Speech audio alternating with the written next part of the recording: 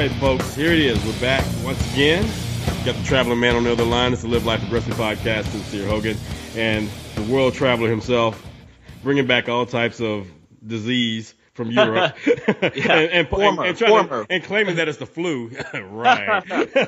My boy Mike Muller. Former world traveler. Sometimes you do a trip, you realize, you know what? I don't need to do this anymore. I'm not going to do it anymore. So have that. Bam. Yeah. We'll do our own episode a little bit. We'll talk about the trip and some other things. Yeah. But today we have way more interesting things to talk about than that. We have a great guest, and we'll get to him in a second. But wanted to do a few shout outs because we've had some avid listeners that have been getting some great results with my products and also just plugging the show away too. One is Riley Wood, who was actually at our course. Riley. He was at there was a movie where some guy's just mocking some dudes like, "Hey, Riley." I kept doing that at the course, and of course nobody picked up on it. No one had seen the movie. But anyway, I was hoping that he would pick up on it at some point. He did. But anyway, Riley Wood is 59. And I say that because he's been using my testosterone booster, and his total T went from 715, which, by the way, is a great starting number. But it went from 715 to 940. But more important, his free testosterone, this is after 8 weeks on aggressive strength testosterone booster, his free testosterone went from 5.6, which is extremely low, to 33, which is off the chain. Wow. So he's getting great results with this. And this is the takeaway message you should gather from hearing that. Guy's 59. So those of you that are 30, 40, wondering if the product's going to work for you, get on it. If it works for a guy who's 59, who's definitely not an athletic specimen, sorry, Riley, but we've met you in person, buddy. And anyway, people should be really inspired to get on this. Also, Kevin Brown, he's 40, and his total testosterone went from 619 to 842. So again, 619 is a pretty good number, but 842, he felt way better. So there's always a number that's good for each individual. Some people feel great at 500. Some people need to be at 800 to feel fantastic. Right. And his estrogen also went down, 42 down to 35. So that's a pretty good ratio, 842 to 35. And then he said he had a big increase in sex drive and a huge increase in training performance. So I'm really glad to hear the products work so well for these guys. Also, just some shout outs to people that are using that coupon code LLA to support the show. It's because of guys like this, men and women like this, that you, the listener, who've never supported the show in any way at all, are able to listen to the show. So big shout outs to David Johnson, Kelly Campion, who's also bought my products many times, Patrick Smith, Josh Payne. These guys are using that coupon code LLA to get 10% off. In addition to supporting the show, they're getting the best nutrition supplements on the market. So it's not like I'm asking people to buy crap to support the show. I'm asking you to support the show by buying the best supplements you can get. So it's win-win for everyone. I make some money, you support the show, you get great products. There's no loser in that situation. So use that coupon code LLA to get 10% off everything you see at my website, videos, online courses, nutrition supplements, T-shirts, you name it. And how about with you, man? Hey, man, the same thing. And I want to give a shout out. Some of the same people that you just mentioned right now also have hopped over to newwarriortraining.com, use that same coupon code. So it's kind of like a little package deal. It's like, okay, let me buy Mike's supplements. Let me head over to Sincere site and pick up something over there. You know, I've had an increase of people joining the weight management program that I have over there. And, of course, people still downloading the DVD. Thank you for the downloads, too. That makes it a lot easier on both of us by getting the download. You get it instantly right there instead of having to wait for it in the snail mail. So truly appreciate that. And we've also had a big increase. Before I move on to that, again, use that same coupon code LLA when you go to newwarriortraining.com. You get 10% off all my products over there as well. And I also want to give a big shout out to everyone that's supporting the show on a monthly basis by heading over to patreon.com/LLA podcast. That's patreon.com LLA podcast. Now, the cool thing about that, speaking of Riley has also joined us on Patreon as well and supports the show monthly, as well as a customer of both of ours, Anthony Flores. Yeah. Anthony Flores has done the same thing. Great guy. He's bought stuff from us. He's been a customer of Mike's probably since like the early 2000s from a course way back in the day. And he came to one of my courses before I even had a website. That's what he was making fun of in that email. He said, he's like, man, you went from a guy with a no traffic website you went from a guy with no traffic building someone else's brand to starting this on Empire. I was like, I don't know if this is a compliment or a slap. But he's right. So, thank you. No, he's right, and that's cool. He's a great guy. Yeah, really cool, man. So big shouts out to Anthony. Also to Donna Minton and Brad Koltak. Brian I think I'm about to screw his name up. Brian, it looks like Brian Diabetes, but I don't want to say that. It's Brian Debates. I want to say Debates, okay? Because he'll probably debate me and say that I said his name incorrectly. Also, there's a Rachel Roberry, who's also been a customer of ours in the past as well. Maria Peden, who actually was already supporting the show last month from Patreon, but she boosted up her donation each month. And her husband is actually going to join Ken and myself this weekend. By the time you guys hear the show, we've already done it. But he's going to also do the IKFF CKT 1 and 2 here in Houston with us. Her husband's going to do that. Her and her husband are both big supporters of the show and love the show. And they're, like I said, they actually upped their monthly contribution on Patreon, just because of the quality content we produce, man. So that's great, man. All you folks out there, you need to thank them, okay? Because it's because of you that, even some of you can actually comment on, I hear toilets flushing in the episode.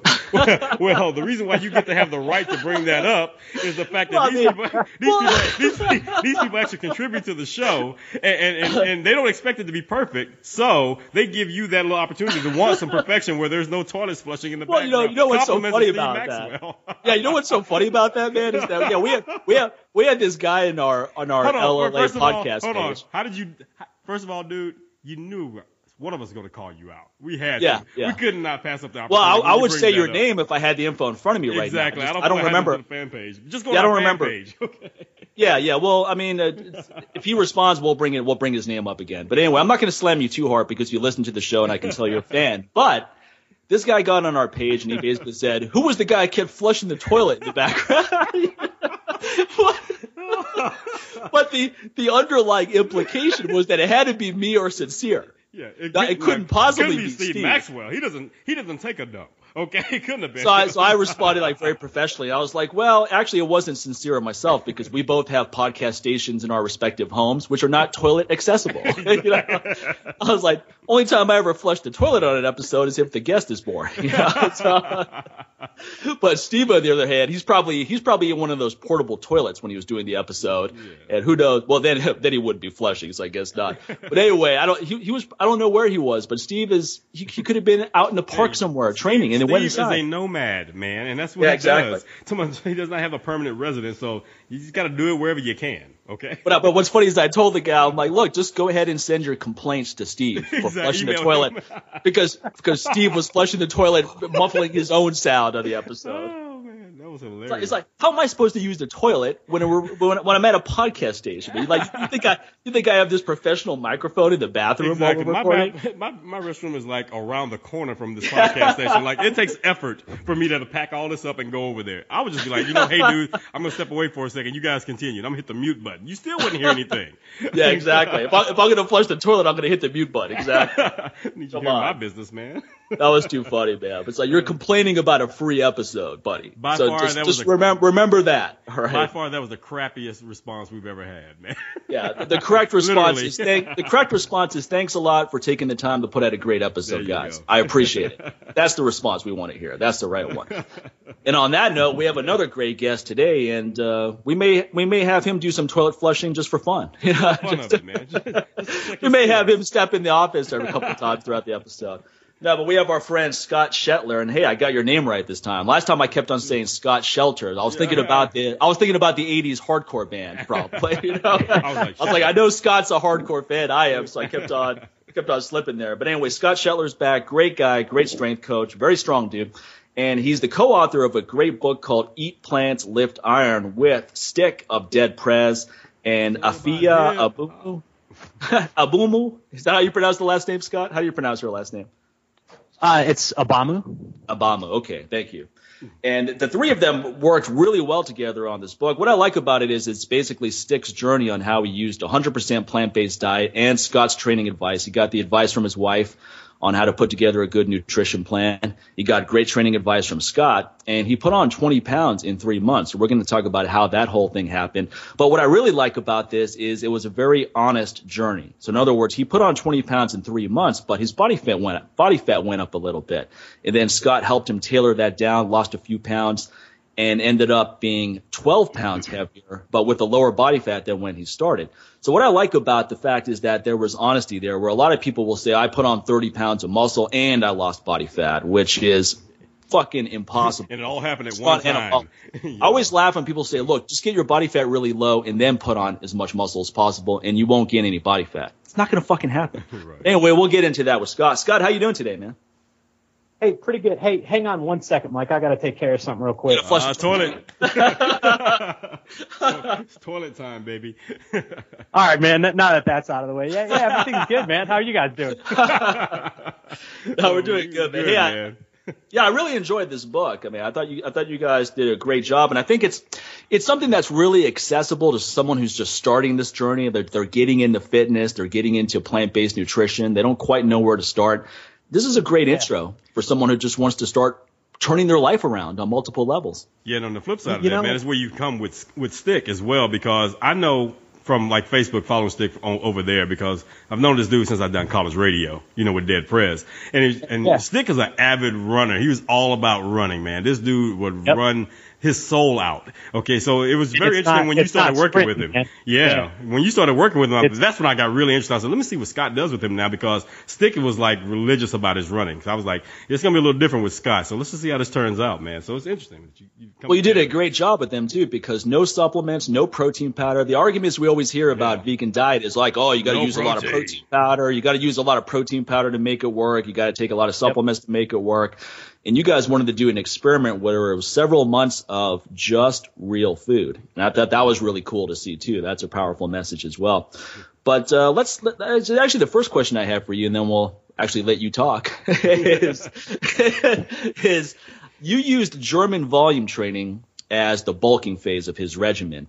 And for those not familiar, that's a program where you do 10 sets of 10 at about 60% of your 1 rep max. It's a program that Charles Poliquin popularized. He didn't create it, but he popularized it in the 1990s. I remember using it back in the day.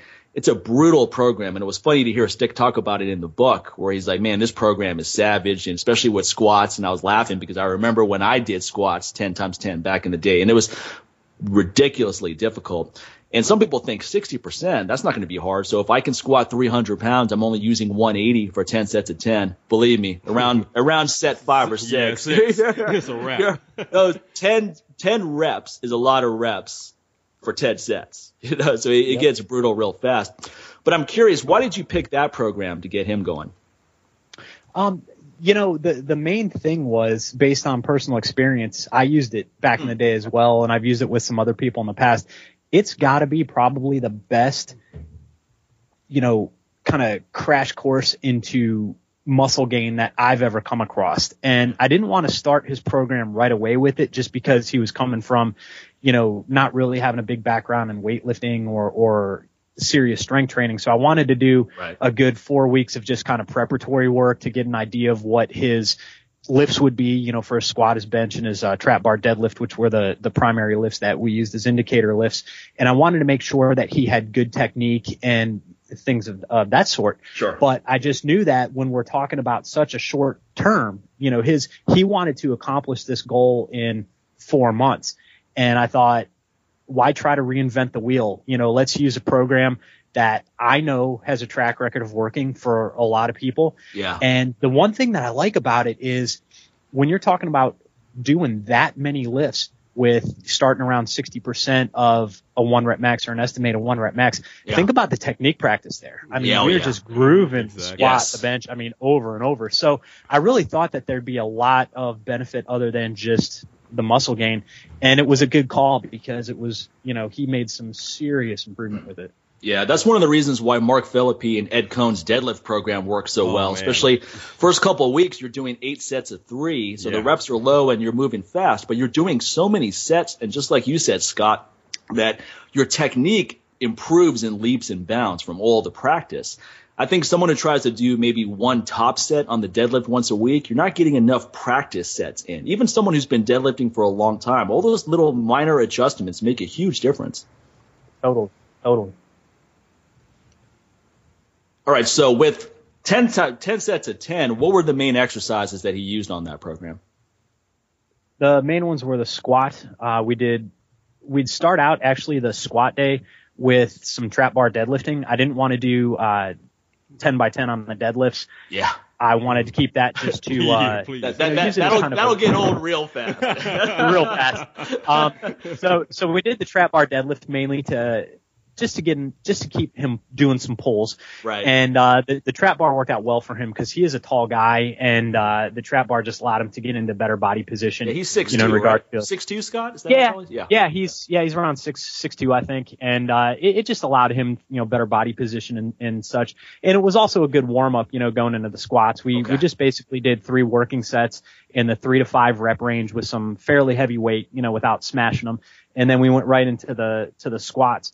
So on the upper body days, we did the bench press and we did some type of row exercise, usually a seated row for the 10x10 on the upper back work. Then on his arm day, or the other upper body day, we did 10x10 on the bis and the tris with a straight bar curl and some type of skull crusher. You basically just followed the Poliquin, the phase 1 of his German volume training program. As, like I said, we didn't want to reinvent the wheel. We just basically followed the program he laid out, made some minor adjustments. I know he didn't have you deadlifting until like the second phase where you're doing 10x5. Right. But I just wanted to keep those pulls in there just to get him some experience with deadlifting, and it made a huge impact, on his back, his thickness and the density in his lower and mid back. So all in all, it came together really well, and we accomplished his goal a lot faster than the 4 months that he had wanted. It ended up being about 2.5 months, and we were able to look at kind of refining and getting rid of the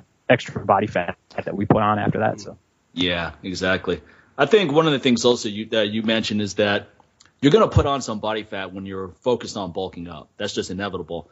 You don't have to get sloppy with it, though, right? I think some people make the mistake of, like, the recommendation in the book was go maybe 250, 500 calories above what you normally do to start putting on some weight. I think the mistake a lot of people make is they go way beyond that. They go 2,000 calories beyond.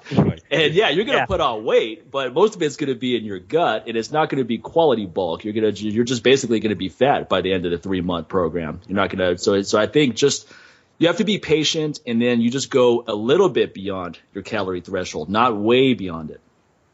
Patience is a key word, man. So many people, and that's why I hate seeing these, 12-week, transformation programs like that. It drives me nuts, man. It's about more than that. I mean, you got to look at, hey, I'm training for life here. It's not just what can I. Now, granted, I think a 3-month goal is great. You got to have some shorter goals, but redefine your body in 3 months. It's such bullshit. You've got to look long term, and you can't expect to do this stuff overnight. Right. Well, the thing about no, go ahead. No, they only get half of the picture when they're in it. Yeah, you can redefine your body if you've been sitting on your ass all these years or whatever. Yeah, in 3 months, things are gonna change. They're gonna change. But here's the problem: they think that after those 3 months, that's it. Like, no, you spend a lifetime being out of shape. You're not going to just knock it all out in 12 weeks and be done with your life and be stuck right there. Why would you want to be?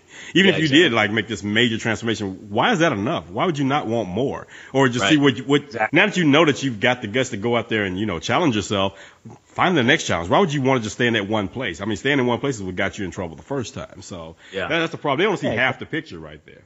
Yeah, no, that's right. And the other thing about 12-week programs is most of the before and after pics are with people that used to be in shape at some point in their life, right? So what they're doing is reverting back to that. They got out of shape, and now they're getting back into shape. In fact, there's even been some controversy where people purposely got out of shape, took a picture, and then got back into shape, and that's their. Oh, what was even worse than that? Do you guys remember back in like it was that Clark Bartram. He was the model for EAS. Yeah. It came out that they reversed his photos. So, cause Clark's always in great shape. He actually got fat for the after photo, and they just switched the photos around, I mean, the marketing's just brilliant there, Oh, EAS.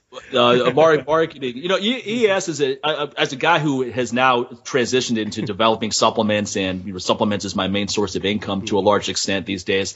I study a lot of companies, and there's a great book out there called Muscle, Smoke, and Mirrors that gets into a lot. It basically tracks the whole physical culture from its inception, and supplements is a big part of the story. But anyway, EAS is a very interesting case study for me because they came out of the gate with some really good products. They really popularized creatine, which definitely works and obviously has stood the test of time. And then they made a few other products which were pretty good back in the day. And they were very successful with that. And then they just started expanding the line. They just kept on adding new products and more products and more products. And the quality obviously is not going to be good because how many good products can you make? But I think the notion they had is they got greedy where they're saying, okay, we have X amount of customers. So if we just make more products for those X amount of customers, here's how much our income is going to go up. And I've seen just about every nutrition supplement company make this mistake where there's a tipping point where they have 2 or 3 good products and then they expand into garbage territory. And then the whole thing unravels. Yep. So many examples of that. Yeah. Now, let's see. What was the other question I wanted to ask you? I made sure to write some stuff down instead of just winging this one. Okay, one thing I really like that you said is that I love this. I was laughing when I read it. Is you say you don't need peer review studies to validate methods. You want to use what works. You find stuff in your gym that works. You talk to other people. And I love that you brought that up because so many people are always going, well, are there any studies to back that up? Where's the science? Poliquin brought up a good point when he was on our show. He's like, look, there's no study to validate getting kicked in the balls hurts. But he's like, but I don't need a study to confirm that, right? Exactly, man. I'm so and I hope I don't piss anybody off here because I've got please hope. Come on, no. I mean, I've got some very good friends who are in the exercise science field, but they're also realists, man. You know, the one, my good friend, Dr. Mike Martino. I mean, he's all about research, about validation and stuff like that. Mm-hmm. But he also owns a gym. He's been a strength coach. He's, worked with some high level swimmers and athletes. So he also understands, he's how people should go about gathering the science. He's not in a white coat all day. He's in the gym doing the work as well. I mean, I love that. Thomas Inclin is another good example. He's going to be on our show in a couple of weeks. Strong as a bull and very well researched. Awesome. Yeah. Right. And I mean, that's what we need. I mean, I'm not against science, but I'm so sick of people turning around saying, where's the science? Where's the science? It's like, fuck you. There's the science. You can't argue results, but then they're going to turn around and say something like, I've got a great power lifter. I train David. He's a lead in two weight classes, has almost a 10 times body weight total. I mean, the guy's legit. And I mean, I'm going to talk about a training method. Then somebody's going to come back and say, yeah, well, you can't say his training is the only thing that made him strong. Now maybe that happened during the summer and he was in the sun more than usual and that had an impact on his it's like, are you fucking kidding me? It's like the training made him stronger. Okay. It drives me nuts. I mean, I remember like one of these magazine Scots, I think it was Men's Fitness. Like one of the tips for increasing testosterone was to tan your ass. Well, hold on. Well, if that's the case, hold on, man. If that's the case, my testosterone should be through the roof because my ass has been tan for at least 42 years, man. No, you got to put it out. You got to put it out in the sun. No, I'm not putting my ass out there for anybody. Man. Hey, was that tip submitted by Ken Blackburn? You got to put your ass out there. It's like, take your shorts off and put your ass out there in the sun. But I was laughing when I read this tip because I go, how did you guys determine this? All right, did you do a study? And there's 8 guys tanning, and like, did you notice that the guys who tanned their ass had better results than the ones who had short? Oh, he's got tan lines. He's got low testosterone. What about guys who shave their asses before tanning? What type of effect does that have? What about those that just bleach? We're not going to go there. So if I have a hairy back, I'm not absorbing as much vitamin D as somebody. Yeah, you're repelling it, son. You got to shave that back. So, man. I mean, on the flip side of that, I understand too where some of the people, some of the science-based people get a little pissed off when they see some of the claims out there. I understand because you see the stuff too that's got to drive you mad, especially that comes up. But I mean, it's like. People just get a little too. Scott. I mean, whenever I post a testimonial for my T booster, and this is a customer sending the information, right? I'm not embellishing it at all, like some of the ones we mentioned early in the show. Some jack off on Facebook will always say, "Okay, where's the study to back this up?" It's like, I don't need a fucking study, motherfucker. I've got more testimonials than any other testosterone booster supplement out there. So you're trying to say it's all bullshit? Like I fabricated these testimonials? That's the funniest one. One guy's like, oh, a lot of these testimonials look the same. underlying implication that I just spent the night writing them up. I was like, come on. I was like, come on, man. It's I'm like, a pretty dude, creative. If you spend more time training as much as you're sitting there studying my ad copy, you probably be doing much better with your own life, dude. Come on. It's like if the product, like I've been selling the product for a couple of years now. If it didn't work, believe me, I wouldn't still be selling it because nobody would be buying it, man. It would have gotten out there. That stuff sucks. Don't buy it. But the opposite has gotten out there. People are buying it. They're telling everybody. And sure, it doesn't work for everyone. I have non-responders just like every other supplement. But I think a lot of times when people say, where's the study? That's just a way for them to delay taking any action. Right. It's like, well, until the study comes out, I'm not going to try it because how do I know it works? Right. Even when the study comes out, they probably still won't do it. Like, I don't know, well, if this has been approved by the study, who do they buy? Who paid for the study? You can set up you can set up a study to get the exact result you want. Of course. Exactly. Right? You can't lie about results like our friend Anthony was on the show talking about Anthony Roberts, but you can set it up in a way where you'll get the result you want to push whatever your agenda is. Oh, totally. Hey, did you guys hear that, Cocoa Puffs were healthy for you because there's whole grains in them? Guess who funded that study? Yeah. Well, I mean, the guy who wrote the China study wrote another book where he talks about studies and how a lot of them are embellished. And he made a good point of saying that you could basically say that Coca-Cola lowers mortality by using a study where someone just walked through the Sahara Desert and they're about to die of thirst, and you give them a Coca-Cola, and that saves their life. In that particular context, anything is going to be useful. Yeah, that's why I get a little bit leery. Results speak to me first and foremost, and if there's no science there, you know what? The sun will rise tomorrow. As long as my people are getting stronger, as long as they're getting more fit, I don't need a study to back that up. You can't you can't make a broad spectrum claim and say, hey, this works for everybody. Right. But you can't say, hey, I've fucking seen a trend here and people have gotten stronger doing this. It's like going back to German volume training, man. Right. So many people have done that program and so many people have benefited from it. I don't need to say it works. I experienced it. My lifters have experienced it. My clients have experienced it. That's why I chose that methodology for what he was trying to accomplish. Like I said, I didn't try to reinvent the wheel. I knew what he wanted to do. I knew what time frame we were working under. And I said, hey, this will be, why experiment at that point? And that's why and I gave Paul Poliquin all the credit in the book. I mean, I wouldn't know about it if it wasn't for him writing that article, Well, you build, it's definitely a program that works for putting on size. My experience with it personally was that strength went down. If you just did German volume training, in other words, you're doing 10 sets of 10 for all your primary exercises, squats, presses, etc. You definitely put on some size, but when you went back to doing lower reps after that program, man, forget about it. So you basically have to decide very clearly what your goal is, what's paramount to you, what's most important, because you're not going to have it all the time. So just pick one thing, nail that, and then you can switch gears. Yeah, and I mean, and also too, because when you consider his training age, he was fairly inexperienced with this kind of training. I mean, he did make strength gains. Like after German volume training, we went on to doing, getting back in that heavy 3 to 5 sets of 3 to 5 reps. Right. And I mean, his strength jumped up. I mean, he was, if you looked at the chart that we put in there, he was doing, sets of, I think his pre-assessment, I think his bench was something like 155 for 1. I mean, at the end of his thing, he did 155 for 8, and he did 205. 205, that was great. Yeah, he certainly made some progress, and his squat and his deadlift went up as well. So anything you put on size, you're definitely going to be able to now use that to get stronger, right? So that makes perfect sense. And you did a great job with him because he put on 20 pounds in 3 months. And while he was concerned about his body fat, it only went from 9.42 to 10.36. So that's not a huge increase in body fat, Not at all. I mean, when I was reading what he said, like, I've got a gut now and all this, I was like, wow, you must have really piled it on. And then when I saw your chart, I go 1%, man, come on. That's not a big deal. But what's cool is you got him.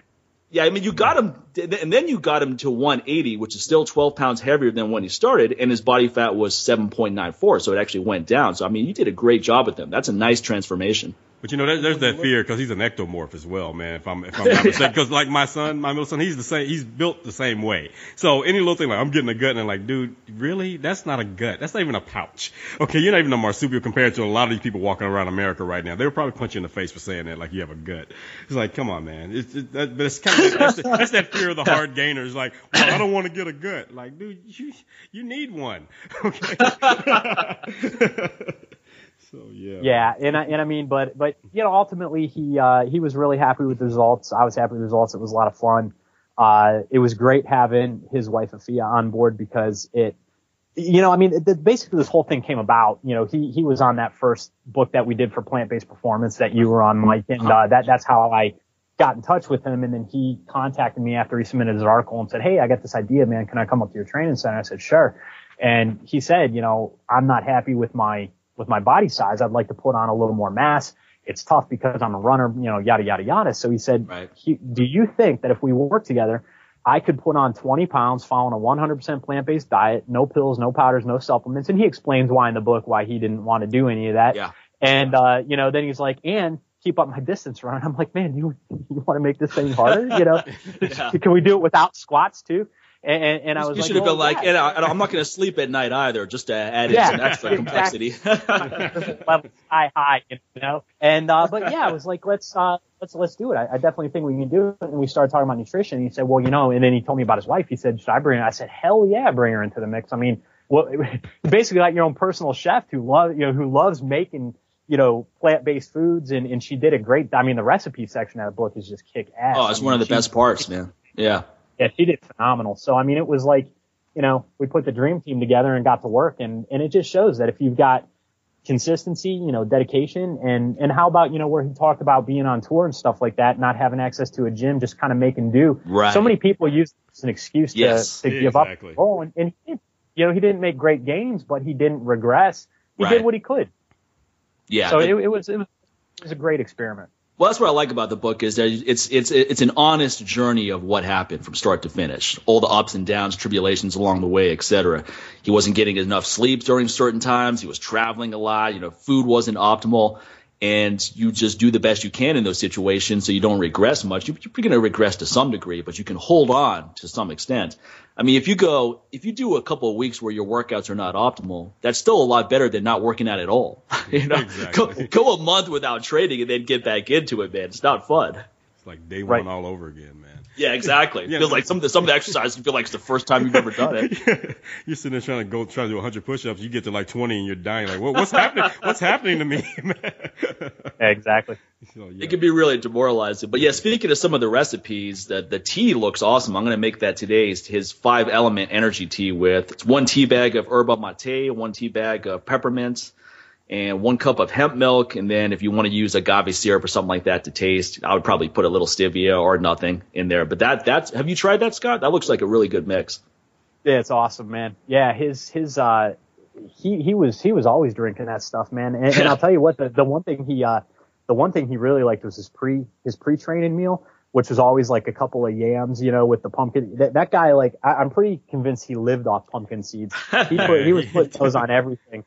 But yeah, I mean, I've tried a couple of the recipes. I know some of the people on, Team Plant Build have tried them. Yeah. And just, the feedback they were getting, everybody, the recipes, they're simple, they don't take forever to make, and they taste great. And I think that's a great example of how eating plant-based is not dull. I mean, the food, you can make the food taste good. And this isn't like, he's not out buying like pre-made stuff or pre-packaged stuff. They're making this stuff from scratch. So there's really, no excuse that this stuff, doesn't taste good, that's not good for you, that you can't get the calories, that you can't get all the necessary macronutrients. Right. You can certainly get the micronutrients. And, all the other stuff makes it easier. I mean, if you want to throw some plant-based protein powder in there or something like that, hey, it's easy to whip up a high protein shake really quick, but you don't need to, to hit all to get enough protein to build muscle. No, that's cool. And that's one of the things I really liked about it a lot as well. It's funny you bring up the variety and all that, because famous actress Anne Hathaway, she basically said, I can't do vegan anymore because there's no variety. It's like, I don't want to just live off tofu and garbanzo beans. She couldn't do women anymore either. Yeah, well, she couldn't do women anymore either because there was no variety, so she went back to men. So why are we talking about her? No, but what's funny is, like, in her she mind, can't choose a side, man. Come on. in her mind, a vegan diet is tofu and garbanzo beans. Like, those are the only two things you can eat on the diet. It's like, come on. If you follow any diet where you're only eating one or two things, it's going to get boring after a while. Well, there's so much more variety between beef, chicken, and turkey. You know, I mean. Thank you. Oh, man. Yeah, so then here's a question, though. How go ahead. How did it affect Stickman's his running routine? Because, like I said, he's very religious about his running, man. So doing this program, how was it? Yeah, it actually, he felt like, you know, the added leg strength and the added torso strength, you know, the strength in his lower back and upper back. I mean, his posture was really, really good. He felt that it enhanced his running, and he was still running about 2, maybe 3 times a week, and he was logging some miles, you know, 5 to 8 mile runs, an occasional 10+ mile run. And it didn't, you know, I just told him, I said, look, if you're going to keep up with that type of endurance, you just got to eat, man. You know, you got to make sure that you're bringing in the necessary amount of calories to fuel the activity, as well as give you the surplus that you need to build. And it wasn't an issue. You know, it really wasn't an issue at all. You know, the problem I have with just putting on, I mean, I'm as big as I need to be for what I like to do, but every once in a while I'm always thinking, you know what, if I put on 10 or 15 pounds, that would really drive up some of these lifts, and you get kind of excited about it. But then eating becomes a job to make that happen. You know, like right now I have long stretches between meals. I wait until I'm hungry and I feel good. But if I wanted to pack on some size, that's not going to work anymore. Now it has to be more frequent, and you're basically going to be, I mean, it's just going to become another job where things don't taste as good because you're eating all the time. And also, whenever I see a bodybuilder, I always laugh thinking that if someone punched him in the stomach right now, he would puke, because these guys always have food in their stomach. No, he wouldn't. He would not puke. He'd fart. Come on, man. Let's just be real, because he's so full of whey protein. Hey, it's gonna come out of one of it. That's gonna happen sincere, whether I punch him in the stomach or not. All you gotta do is just ask it. Just make a request. Hey, man, do you mind farting for me right now on command? Sure. No, there was I forgot who said it. It was either Lou Ferrigno or someone I met at Gold's Gym Venice, where he would say that a lot of bodybuilders carry Lysol cans around because they're farting all day long, man. They're just farting on command, man. And that's a sign that you're probably eating too much of something. And that's the other thing, is that protein is overemphasized, to say the least, in the fitness community. Yes. And I'm not saying protein's not important. Obviously it is. But once you have met your needs, going way beyond that is just excess, which is what is causing flatulence and other issues, man. Even Franco Columbo, right, who's not a vegetarian, he's definitely a meat eater, and I got a couple of chiropractic adjustments from him when I lived in LA. A very cool guy. And he said that when he and Arnold were training, they would only do 1 gram per kilo, talking about protein. And then when they went through a harder training cycle, they would add maybe 30, 40 grams. So, I mean, you say a guy's 220, he's probably only taking in about 140, 150 grams of protein, which by today's standards would be abysmally low, where often it's recommended no less than 1 gram per pound, and often more than that, 2 to 3 grams, which is utterly ridiculous. Yeah, but where's the science, Mike? Well, you know, what's funny is that there is science for the 1 gram per kilo. Right, there isn't any science for 1 gram per pound. That's just that's to sell protein powder. Obviously, you know, just think about it. If you have to take 2 grams per pound and you weigh 200 pounds, that's your lean body mass, 200 pounds, right? So 200 times 2, you have to take 400 grams of protein. That's a lot of eating, man. Have fun eating all that, you know. Well, no one does, which is why buy our protein powder. Like the next page of that article will be a page for a protein powder. And I'm not against protein powders. I use them, but I don't use them to get 400 grams of protein in. No. You know? I use them out of convenience. I have one protein shake a day right after my training, because it's usually I'm squeezing my training in between sessions. Right. You know, I keep a shaker bottle here and a tub of whatever plant-based protein I'm using right now. I throw a scoop in, throw in some almond milk or something, shake it up, you know, drink it down, and I mean it's quick, it's simple, but that's about all the supplemental protein that I use. And I've got, you know, I tracked my stuff just to figure out where I was at one day, just to see, you know, how I was doing. And on the days that I don't use protein powder, I was still exceeding that 1 gram per kilo requirement. I was still exceeding that, you know, and then with the protein powder, I was getting an extra 20 or so grams a day, you know? So, I mean, it's so easy. It's so easy. Yeah, exactly.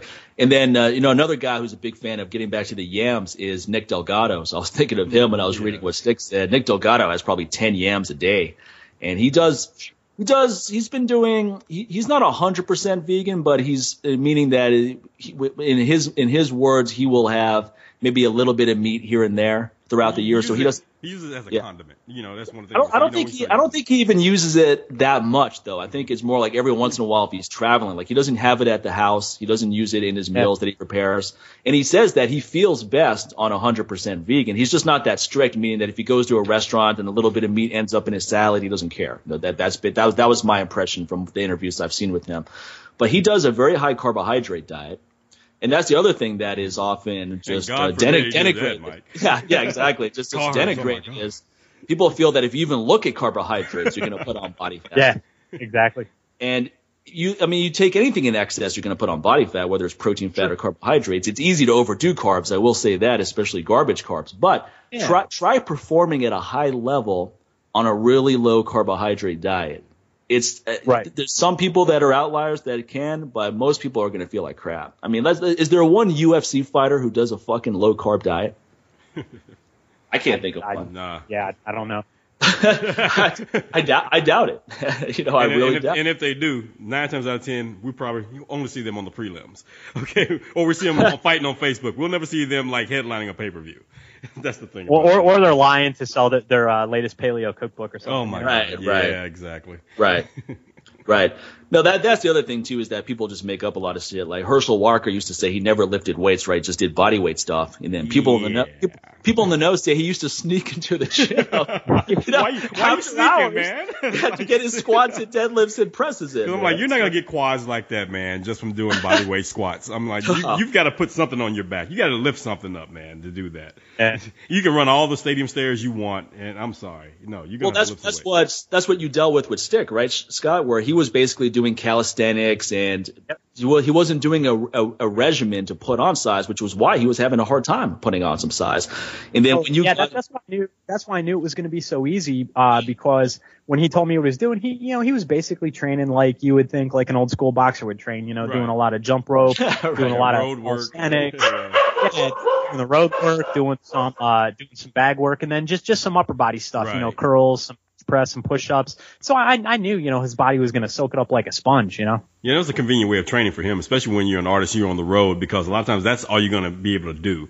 A lot of times you're not going to have, access to some weight rooms or things like that. And if you do have one at a hotel, it's not going to be the best. It's probably going to have an elliptical, a treadmill, and like 5-pound dumbbells in there. So sure. And his background's in martial arts. When he started getting healthy, he started stuck in, kung fu and martial arts. And so, I mean, he just, that's a little bit more, you can see when you're training in those gyms and stuff like that, why you're going to gravitate a little bit more towards that. Mm-hmm. And he loves running though. I mean, that's the thing. Yeah. I mean, he doesn't, running is like his fucking meditation. I mean, he goes, exactly.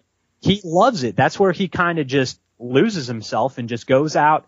Nothing else exists. And it's just, he's completely, in the moment, that's his thing. That's awesome. I think that's, No, I was just saying that's the type of long distance running I can support. Like if you're doing it as a way of meditation, that's something that just makes you really feel good. I have no issue with that. But when you're trying to go long distance just so you can be leaner and lose weight and all that, that's when you're flawed right there. I'm like, no, man, because you're losing weight, but you're not losing the weight that you'd want to lose. You're losing muscle big time when you're running like that. Because a lot of times those people who are saying that, they're not eating properly or training properly to run those long distances and lose the right type of weight. They're just getting on that scale, but now they're skinny fat. And I'm sorry, skinny fat is far less sexier than just somebody who's regularly fat.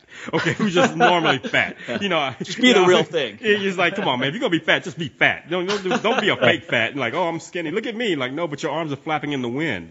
Little person. Power lifter fat is so much cooler than skinny fat. Exactly. At least you're strong. At least you're strong. Yeah, you're strong. If you're fat, you got traps and forearms right on. And come the apocalypse, I know which one is gonna be on my menu right there. I'm not going for skinny fat over there. You're an appetizer. So go ahead. Right. Now you're putting yourself in this catabolic state when you do all that. And you can manage those things, such as someone like Ben Greenfield does, who's very smart about his training and restoration and so forth. But he's not going into that style of training with the intent of trying to improve his physique composition. Right. He's going into that because he has goals outside of that. But just chasing reps is not going to improve your physique composition. Whether even that's one of my criticisms of kettlebell sport, which I don't dislike.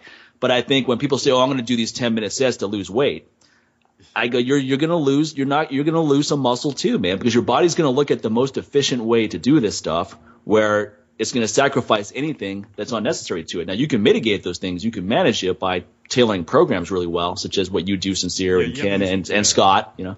You got to do some supplemental training with that. Otherwise, again, this is endurance training, and you're gonna sacrifice some muscle for that. And there's gonna be people like, no, kettlebell's giving me muscle. Like, well, here's the thing: you're gonna get muscles to a point. Again, this is coming from if you're someone that's been sitting on the couch for most of your life, then yeah, you're gonna get some muscle from that type of training, but you're gonna hit that sticking point where it's no longer gonna be any gains anymore. And now you're just gonna be delusional and telling yourself, no, this is the only way I should be, we can train and blah, blah, blah. That's that cognitive dissonance right there. Like, come on, quit being so religious to that. Let it go and realize, pick up a barbell or a dumbbell. It's okay. And it's not gonna deter you from your kettlebell sport training if you do it in the right way. So what that means is get a coach. Okay, get a coach. Don't try to just figure it out. Otherwise, it's going to take a little while longer.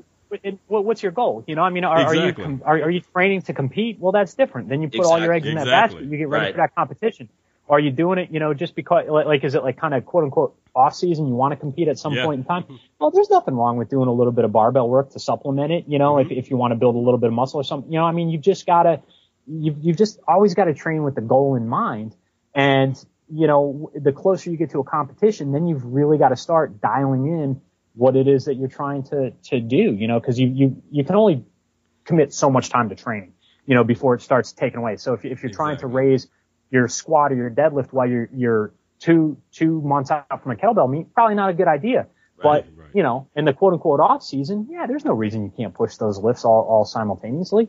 Yeah. You just have to be smart about it. And that's one thing I've always been a proponent of. I said, look, okay, you're training for kettlebell sport. Every sport has an off season. So you need to treat it as such. You can call it periodization, you can call it off season, whatever it is. You need that time off. And just for the mental sake of taking some time off from training for that specific sport too. Sure. Because if you're training for a kettlebell meet all year round and you're trying to compete in one every month, you're going to burn out soon. I don't give a damn how much you love kettlebells, man, and kettlebell sport. Oh, yeah. You're going to end up hating brutal, it, just because, especially when you're not getting paid to do it. So it just makes it suck even more. Like, why am I doing this to myself? Come on, man. Yeah, I always used to laugh when people used to talk about how boring training for kettlebell sport was. I'm like, what the fuck are you guys doing, man? It's fucking hard. Yeah. There's nothing boring about it, man. It's fucking hard, I mean, okay, so the exercise with it. Right, yeah, you're falling asleep there in your set while you're doing something fucking wrong. Or I'm doing something wrong because I'm fucking dying over here, You need to change. First of all, you need to stop competing with those 12-kilo kettlebells for like the last 5 years. That's why you're bored. You have not moved up. Like, come on.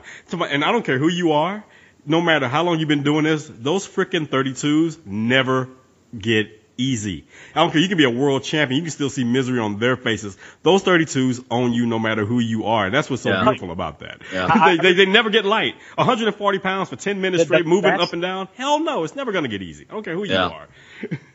The best explanation, Sincere, I ever heard, and you might have heard this too. I remember talking to Marty Farrell back in the day when he had jumped up from this was back before people were making the incremental kettlebells, basically when you had 16s, 24s, and 32s. Yeah. And Marty was putting up some really legit numbers with 24s. I mean, he was jerking 70, 80 reps. He was snatching. I mean, he was putting some big numbers. His first set with the 32s, he did fucking 19 reps or something. Yeah, man. And I was like, they humble really? you. I said, he said, stop. Yeah, he goes, it's like a completely different sport. Yeah. And that's how those jumps between bells, the 16s to 24s, 24s to 32s, it's like it's a different. You're like starting over. You're 34 new pounds that you're throwing on there, man. Yeah, exactly. It's just like a deadlift. Okay, if you're sitting there, you can deadlift 440. Let's say you can do it for 5 reps or whatever, and you throw on, let's say, 35 more pounds, and you go up to 475. All of a sudden, that 5 for 5 doesn't feel the same anymore. But in your mind, it's only 35 pounds. Yeah, man, but it's a different type of 35 pounds. But when you're getting close to your genetic limitation, exactly. 5 pounds is going to feel heavy. 10 pounds is going to feel heavy. And exactly. I think with deadlifts, I've noticed that even certain weights just never feel light with deadlifts. It doesn't matter how strong you get, right? 5 plates still feels heavy. Yeah. But the difference is you can do it now. Like before, I couldn't do it for reps. Now I can, but it doesn't feel easy or light. You just can do it. It just is. It's like you're just able to dig deeper and get it done now, because it's not because I put on size or build bigger muscles. It's just that your CNS, your central nervous system, is more engaged, and you just have the toughness in your movement. That's one thing. Yeah, exactly. You dial in your movement because you don't want it to suck any more than it has to. So no, that's right. Why do some extra movement that does not count and help you, like you normally would do something a little bit. Well, I mean, the thing with the deadlift is the most important part are the first few inches off the floor. Right. So in other words, if you can set up properly where that bar moves several inches, then you can finish the rest. But when you do everything you can and it barely comes off the ground or it doesn't come off the ground, forget it. It's not going to go. You just look at that bar like, okay, today. Pilates starts looking awesome at that point. I mean, there's nothing. I mean, if you can get the bar to, let's say, just below your knees, you can probably grind it out, finish it off, right? But if you can't get it to past your shins, forget it. No, forget it. But I mean, that's where that dip and drive and exploding at the right time. If you can just time it perfectly, it's magic. It feels like the bar bounces off the ground. It's a cool feeling, and then you can finish. It's a totally big confidence builder more than anything else. But when you're trying to rip that bar off the ground and you just gave it everything you had and it didn't move, forget it. Yeah, I mean, one thing I've learned that's really helped me master this thing is what I've kind of described as sit and peel. As soon as when I get ready to lift, I can kind of just sit back for that split second and then peel that bar up up your shins. Think about it like a banana peel or whatever. It seems to work a lot better than just thinking, okay, I'm just going to just put all my weight back in my heels and just pull this thing up. No, I got to sit there and tell myself, sit and peel, dude. Act like you're trying to find a chair behind you. Because otherwise, you kind of roll a little bit to the front, and that's where things kind of go bad. Yeah. You kind of, even if you move just a millimeter forward with that bar and let it roll just that little bit before you pick it up, screws everything up. Yeah, man. yeah, So that's true. That's why you got to just sit and peel. That's what I'd say. And it's helped a lot of my clients when I tell them that. Hey, and if you don't sponsor the show, you can sit and spin. How about that? You're listening to this episode. You've never supported us. That's the other option. Oh man, all this great training information, and why do I hear Sincere pouring coffee in the background? Somebody, why does a dog lick his balls? And quote Steve Carter, because I can. Oh man, I was laughing when you were saying, Sincere, about how if you've been really sedentary, like you're going to build muscle doing anything. You pick up a light weight, you're going to start building some muscle. And, I mean, if you're really sedentary, you're going to build muscle walking your doggy around the block. And I mean, get in shape walking your doggy. You don't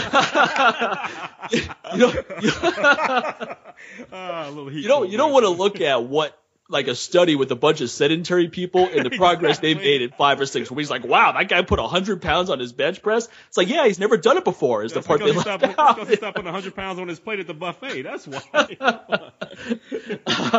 Flawed research. There's the science right there, man. So you need to go from lifting your fork to lifting real iron, because you go lift some heavy weights, then you can go use that fork to lift some food afterwards. Oh man, let's talk about this plant-built team, Scott. How did this whole thing come together? Because I remember you told me about it a while back, and I've had a few of the members email me, and I think it's a great idea. How did this whole thing come together? Yeah, I think we talked about it last year, when I was on the show, and that was actually right before I was invited to be on the team. It started back prior to 2013. The co-founders, Giacomo and his fiancee, Danny, they started this team. It was mainly bodybuilders and physique competitors who were vegan, and they wanted to do it as a means of, one, being just really good examples for plant-based athletes, showing that you can follow a vegan diet and a vegan lifestyle and be competitive, build muscle and such. And it was pretty cool because in 2013, they chose the Naturally Fit Games in Austin, Texas to be where they were going to do their meetup and their competition. And there was only like 13 or 15 of them back then. And they represented about 10% of the bodybuilding competitors. They ended up winning 40% of the awards, which was pretty awesome. And then 2014, they chose Naturally Fit Games again, and they decided to add CrossFit and powerlifting to the team. And we ended up having like 41 participants. It was about 21 bodybuilders, I think 6 powerlifters and like 4 CrossFitters. And again, we did really, really well. And this year, I think we've got almost 50, like 45 or 48 competitors. the powerlifting team's doubled in size. There's 15 powerlifters, there's 15 bodybuilders in physique, there's 4 kettlebell sport, and there's I think like 10 CrossFitters this year.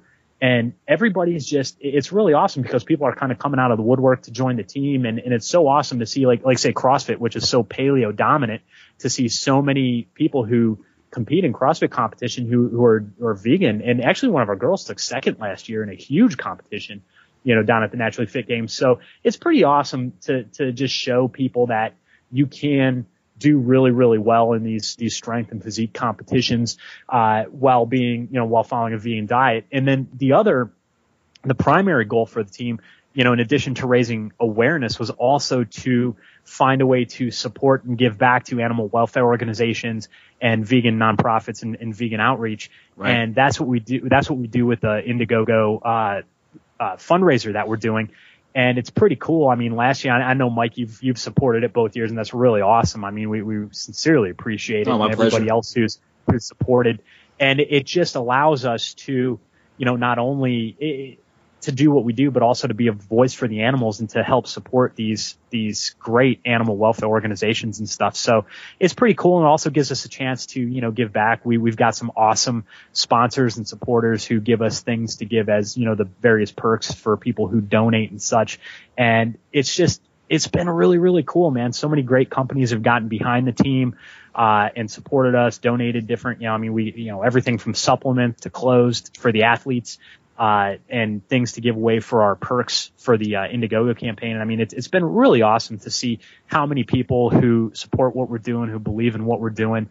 And it really is awesome to be part of such a big group of people in what would typically be very kind of self-centered and egotistical sports. I mean, you're talking about bodybuilding, you're talking about powerlifting, I mean, these are sports where it's usually about me, my lifts, my PRs, my abs, my striated glutes or whatever.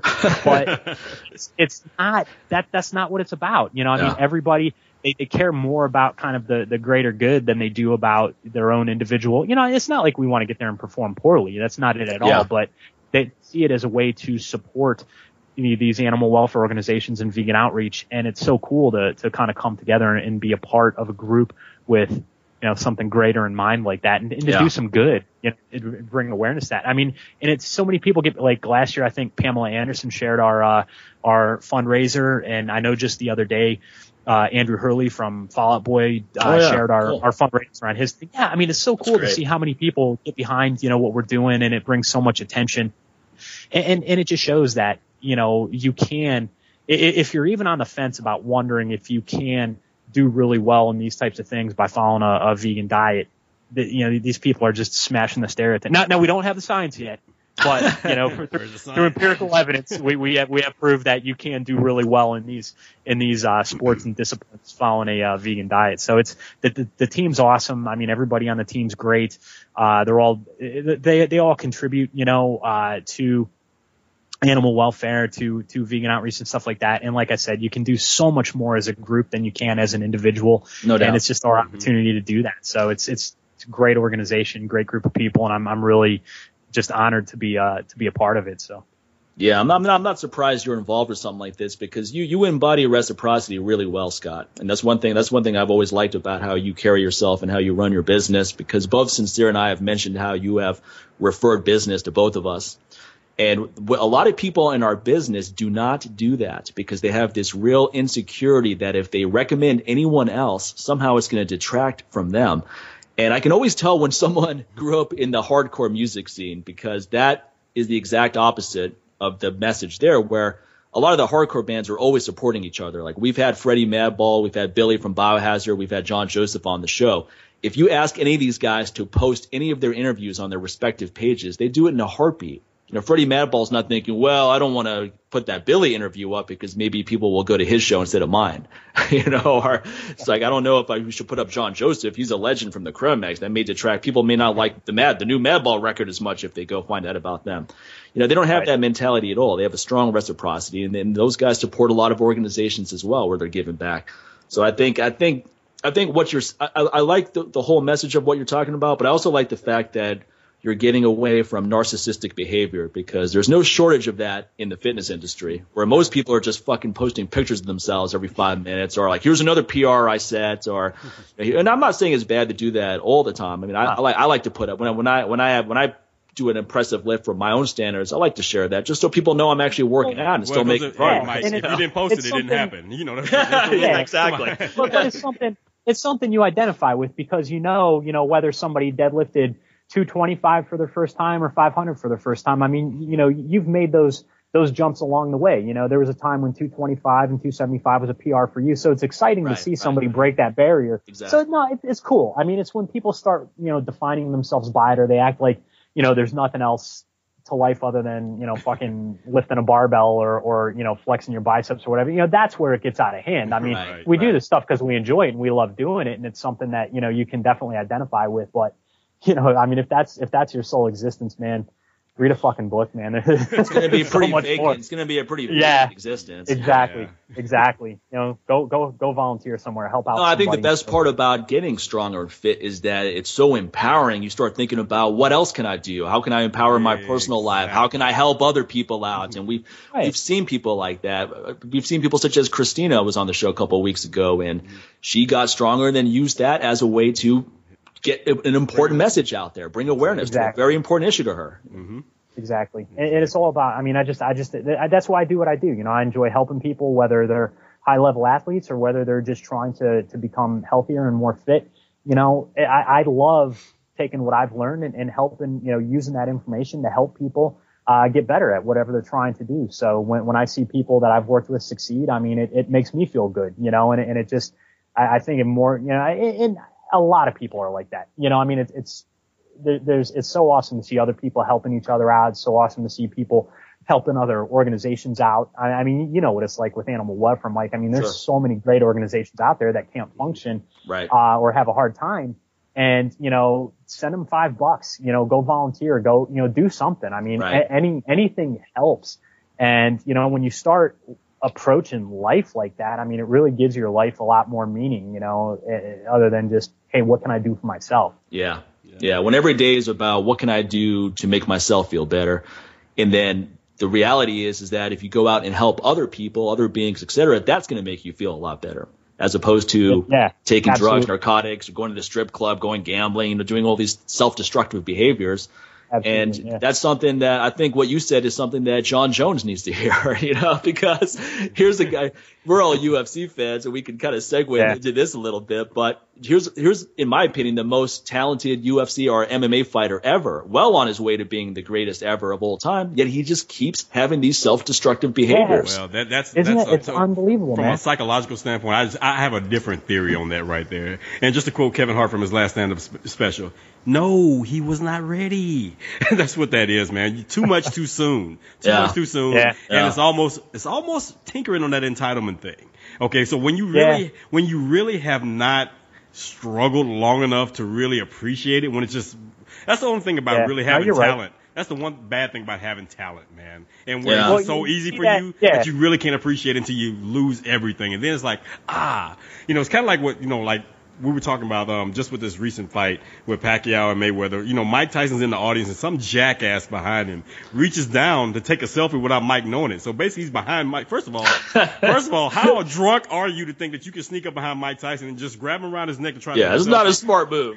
There are better ways to commit suicide than to do that. Okay, there are far easier, quicker ways to commit suicide than to do that. But the thing about Mike, he was about to punch the guy or whatever. Then Mike just kind of like, get off me. And then Mike went back on his merry way. I said, man, this dude is so lucky that this was not the Bush-Clinton era Mike Tyson, because he would have got punched the F out right there in the stands. I said, but it's cool. I said, I have more respect for Mike. I have more respect for Mike now after his career is over, than ever before, because now that he lost everything, it seems like he's gained everything now. It's just like he's got perspective. He's got all these people out of his ear. He can be the man that he can be on his own without people trying to mold him into who they think he should be. And I think that's what's happening with a lot of these young champions, because they're not John. I mean, first of all, we don't really know what's going on, at, Jackson Winklejohn or whatever. But here's the thing. When you're their big money maker, I can only imagine, what's going on a daily basis when he's training, because the more he wins, the more their gym wins.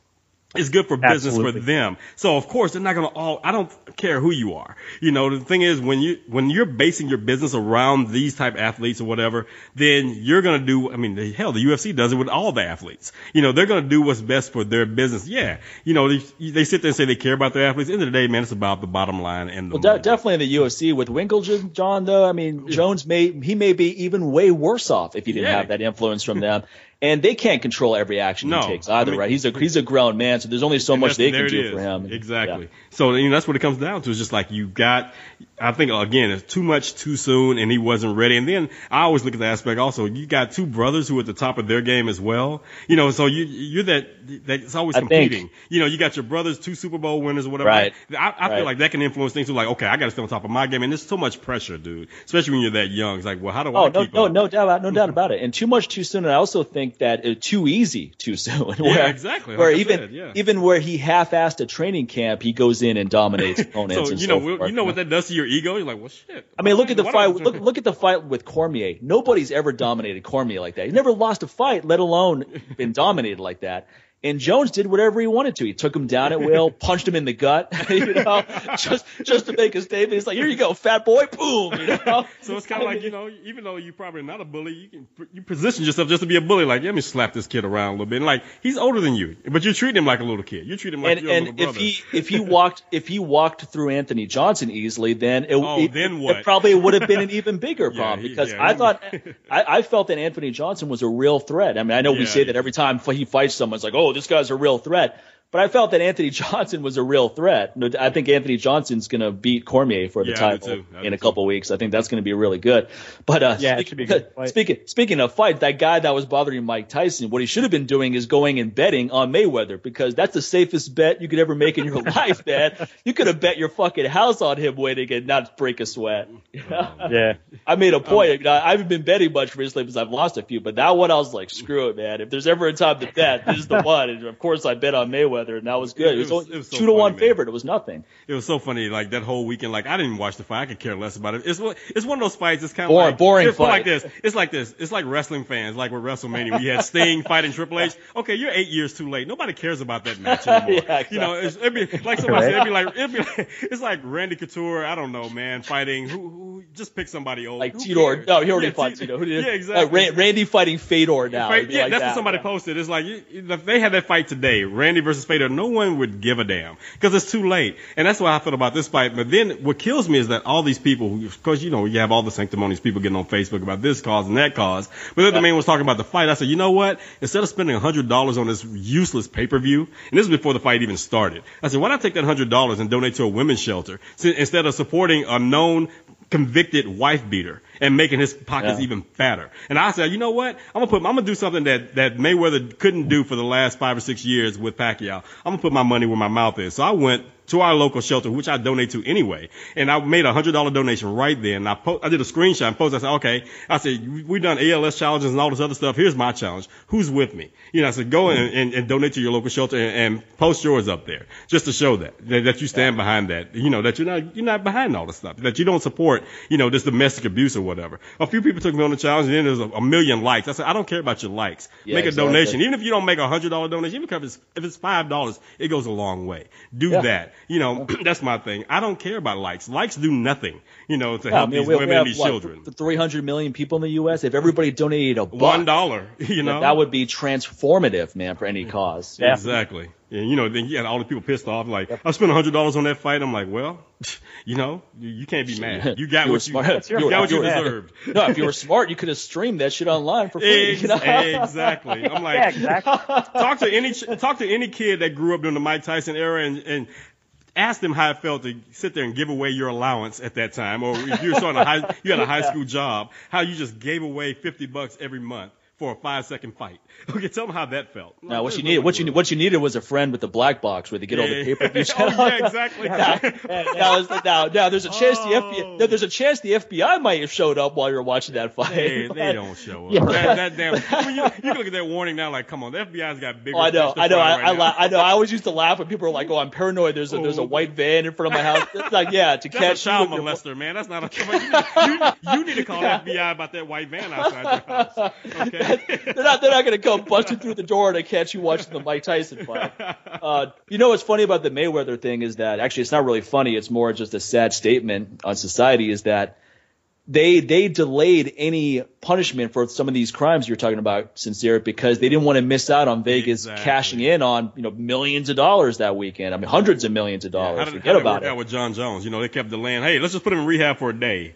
That was very beneficial. Anyone else would have been in jail, but with him, they're like, well, we'll put him in jail later, maybe, because right now there's money to be made.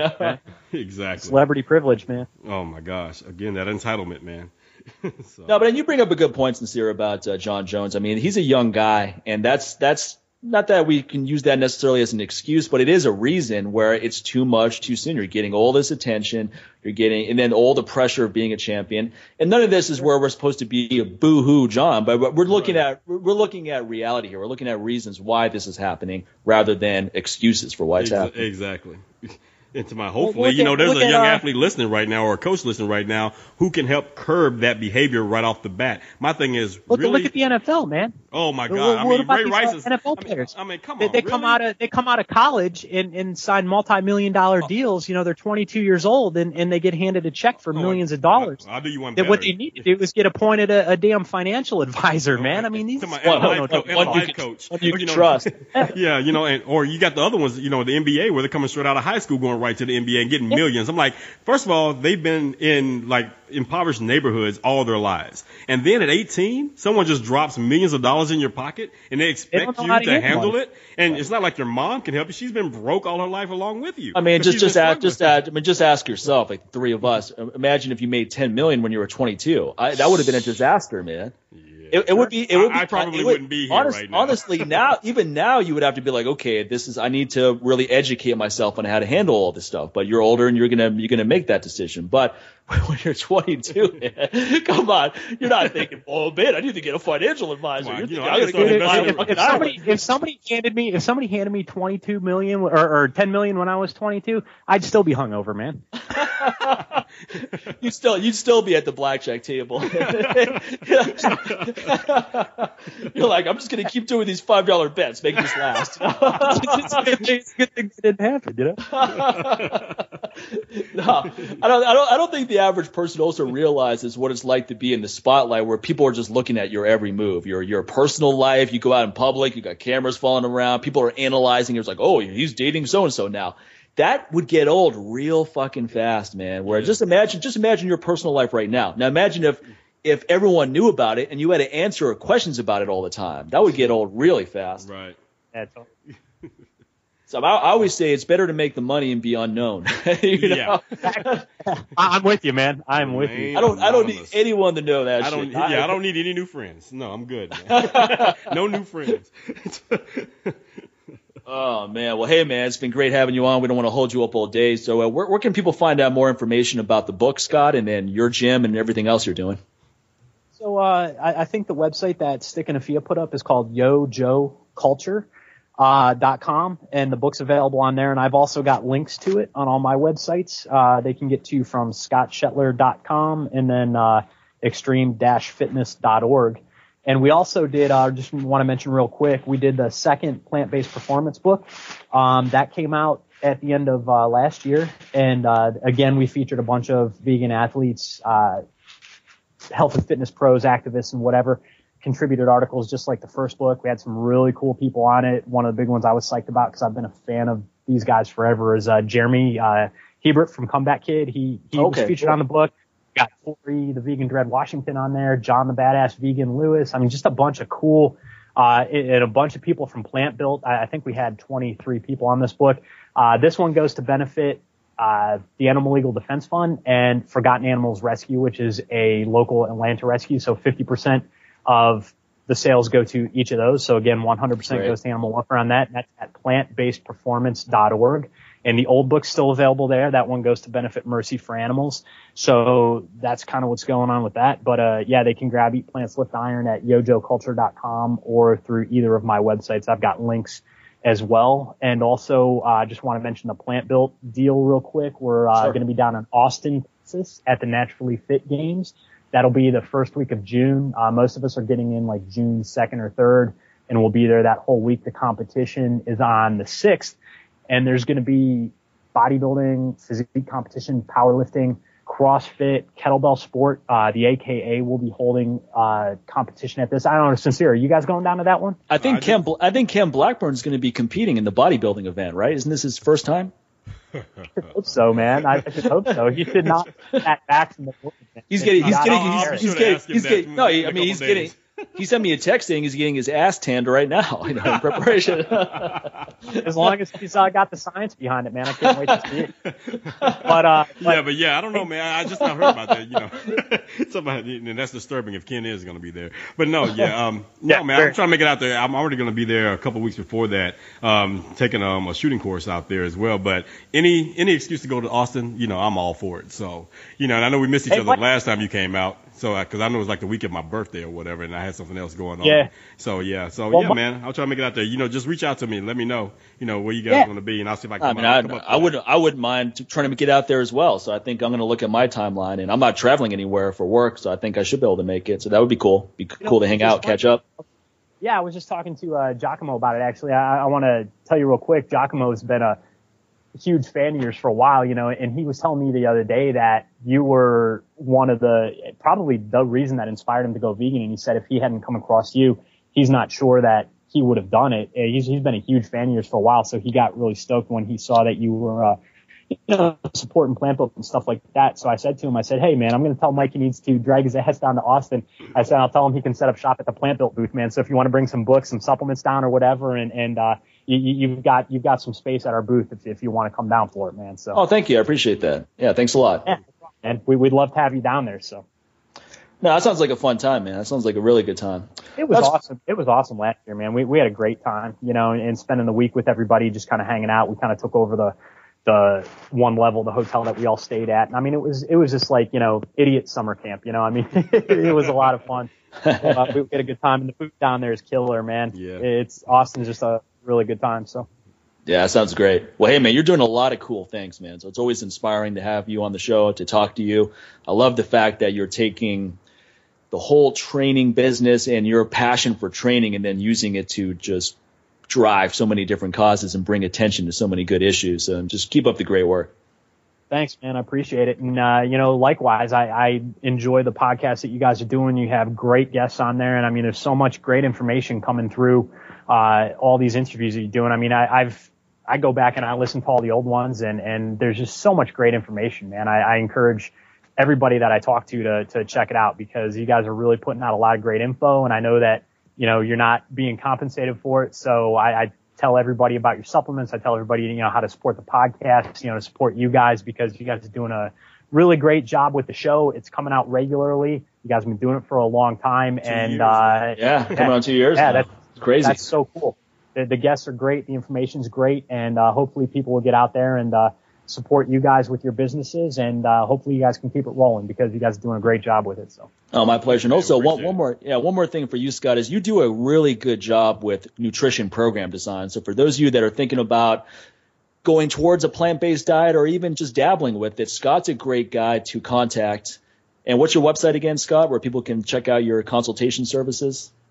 If they get a hold of me through scottshetler.com, okay. I've got kind of a link to all the services that I provide, because with running a brick and mortar training center, I do a lot of in-person training, but I do actually over the last year, and partly because of you, Mike, you've sent so many people my way, and my I pleasure. can't thank you for that. My pleasure. But I have really kind of expanded my online consulting services, and I've been helping people out with training, as well as people have contacted me about incorporating plant-based diets, and how they can do it for either their sports or just, they're trying to adopt that way of eating. And I'm more than happy to help out. So I do offer those services as well.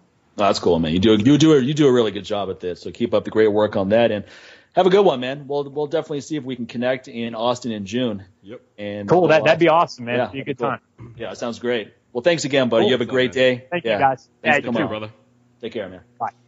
And again, that's our friend Scott Shetler. The book is Eat Plants, Lift Iron, a plant-based weightlifting experiment. It's a fun read, and even if you're someone who's not doing a plant-based diet and you don't really want to go in that direction, there's a lot of cool things in here where, especially if you're a trainer, you may have someone who's interested in some of those things and you're now educated on how to steer them in the right direction. Exactly. So be open-minded about stuff. Don't feel like, well, I don't want to do that, so I don't want to know about it. That's really a myopic way to look at stuff. It's always good to get different people's perspectives. And I think what I like to see is just a wide variety of different approaches that are effective. That's always really cool to me. Just seeing different people doing different things where they're making it work, and then how do they make it work?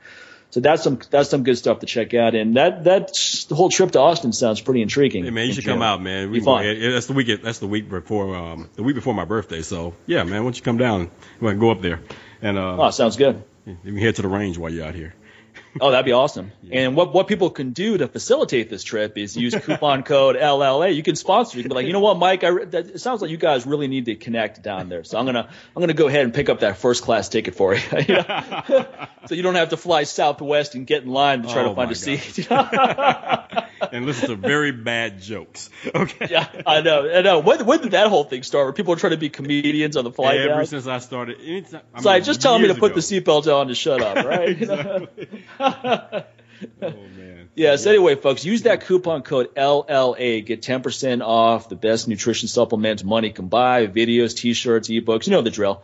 Go to MikeMahler.com. Go to aggressivestrength.com is another way to get there, and use that coupon code. And how about with you, man? Same thing, man. Head over to newwarriortraining.com. Use that coupon code, 10% off all my products, weight management program, the pour over coffee stands, the DVD, the ebook, the actual physical book. I'm going to make that available as well. All that, man. 10% off of that. Just anything you find that you can buy, you can get 10% off when you use that coupon code. And also make sure you continue to support the show if you don't necessarily buy any products right now, because you will in the future, head over to patreon.com. It's patreon.com/LLA podcast. Become a monthly supporter of the show. So therefore we can keep this show free of a gazillion ads from the same 4 or 5 sponsors that you hear on everybody else's podcast. Because obviously those are the only companies that are supporting podcasts. So this is how we can avoid all that madness and not let you get your information interrupted by okay, let's take a few minutes to talk, to get a word from our sponsor. Like a 1950s a monthly TV show. Underwear delivery company. Exactly. Or just, get $1 just to shave. Like, really? Come on. Yeah, I know. The new one, that's the one that makes me laugh the most. It's like, who has time to go to the store and get a razor? It's like, everyone who's done it for their whole life. And why are razors so expensive all of a sudden? It's like they're 50 cents a razor, man. It's like, if that's your big concern in life, man, I'm blowing way too much money on shaving. If I could just address that issue. Just, then butch up and grow a beard, okay? Man up, okay? So, yeah, that's how we avoid all that madness right there. Again, patreon.com/LLA podcast. When you go to the box to become a monthly patron, scratch out that $1 bill and start with 5. If you don't want 5, move it on up, okay? So we've had patrons come in at 20. And also, some have even been very clever and came in at $5.55 just to prove a point. Like, not only will I raise you 5, I'll raise you $5.55, sincere. So, and trust me, we appreciate all of that, folks. So there you go. That's how you can support the show, and we'll continue to keep bringing quality content without the interruption of BS advertisers. All right. So that's going to do it for this week, folks. Make sure you check us out next week. Keep sharing those episodes. Make sure you keep hopping over to iTunes and Stitcher and leaving your reviews and rate us and all that good stuff. Yeah, we've seen a lot of good reviews coming in. We're at 175 now. Let's get that up to 200 let's get there by June 1st. How about that? Let's get 25 more reviews. We have thousands and thousands of people listening to this show. So we should have a lot more than 175 reviews. I mean, if you've been listening to this show we've had people listening to the show since the inception. Day one. It's 2 years later now. A lot more than 175 people. So, I mean, if you've been listening to the show for 2 years and you still haven't given us a review, come on now. Go tell people the show's great. Help us out with that. There you go. All right, folks. Take care, everybody. Have a great week. Talk to you next time. Bye.